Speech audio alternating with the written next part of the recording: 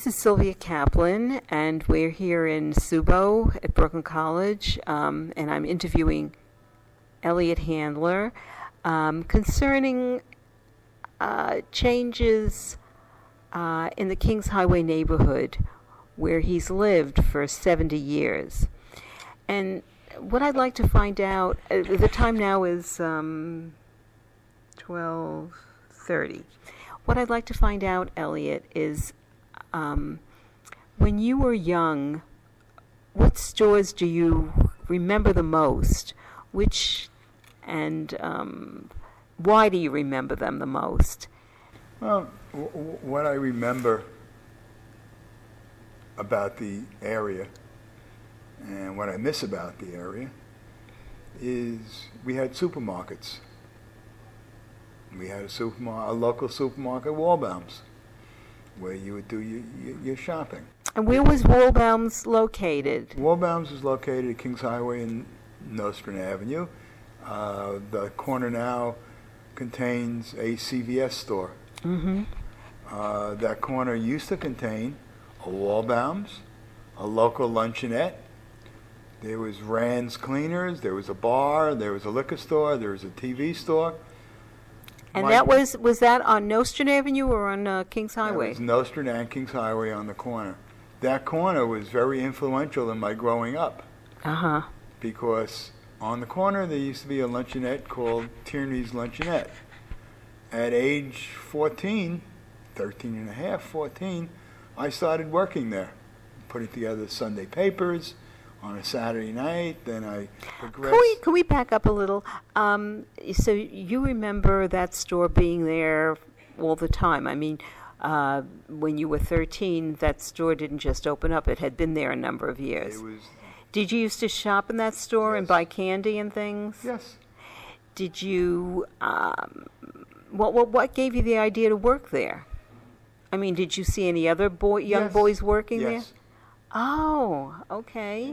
Did you know these boys? Yeah, and it was a neighborhood type hangout and socialization. Was it a candy store with the stools? Candy store, luncheonette type operation. Like I said, I started doing the Sunday papers on Saturday night. But you got the idea because you saw other boys doing it. Yes. Then I went to being a soda jerk. So tell me, how did you make the decision to ask the owners whether you could... I always liked working. I always liked making money. I know that, but were you nervous about asking the owner? So what did you do? Did you how did you ask them? Did you tell anyone? Did you tell your... I knew some people who were working there, and I said, when so and so doesn't show up, or if there's a problem, I would like to get a job doing the same thing that he was doing. Okay. And the opportunity came about, and they called me if I can.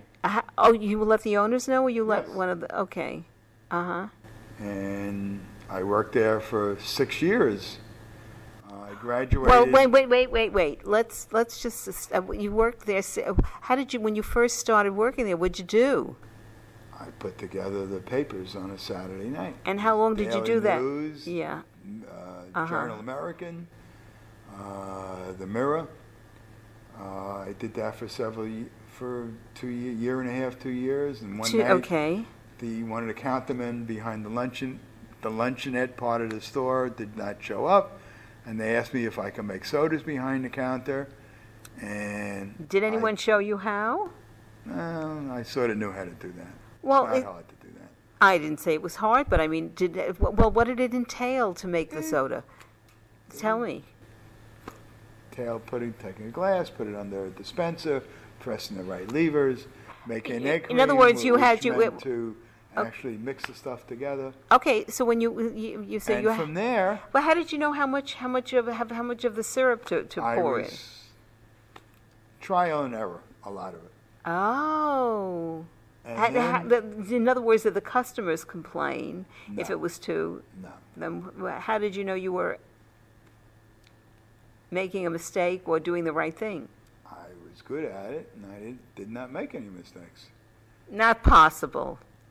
Then I graduated, and I went on on to become the cook, not the cook, but the person behind the counter that prepared the food that the people would actually eat, which meant making the sandwiches,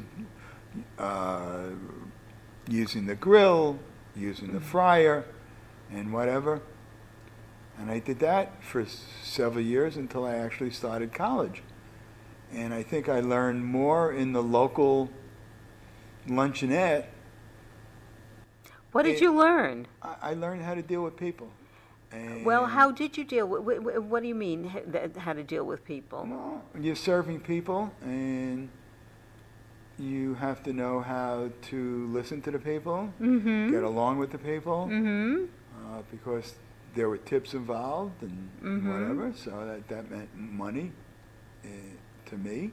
Right. And it was just a learning situation where you learn how to real world operations of dealing with people and getting along So with people. Tierney's Luncheonette had a great impact on your life. I also met a friend from that, from the time in Luncheonette, who worked in the TV store, 4 stores away, and it's 55 years, and we still keep in contact with each other. Okay. So that corner had a great impact. Were there any other stores along Kings Highway there was a shopping area a little further down. that you miss? There was a shopping area the other side of Ocean Avenue that was more commercial than residential. And in that area, I remember the stores just on one block where you had a delicatessen, you had three different meat stores where meat market type situations. You had an appetizing store where you can buy smoked fish and salads and stuff like that. You had 2 bakeries where they used to make their own bread and cake and whatever. You had a fruit store. You had, and these are all mom and pop operations, mom and pop type stores. Which you and your family used to Frequent very often. And it sort of made the neighborhood, because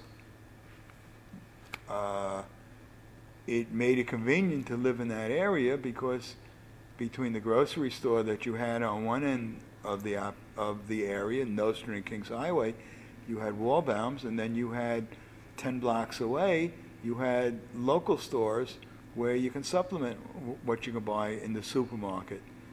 And that sort of made the local area self-sufficient, where you didn't have to go to different parts of the borough, different parts of Brooklyn to make your purchases, your daily purchases. And it's sort of the people in the mom and pop stores, we would know the people in the stores, and the people who own the stores knew their customers. And it made the area a more friendly type area to shop in. And it made the people within the area friendlier to each other, because you saw the same people over and over again, and you made friends, and you had friends in the area that you can socialize with and whatever. How do you do your shopping now? It's hard.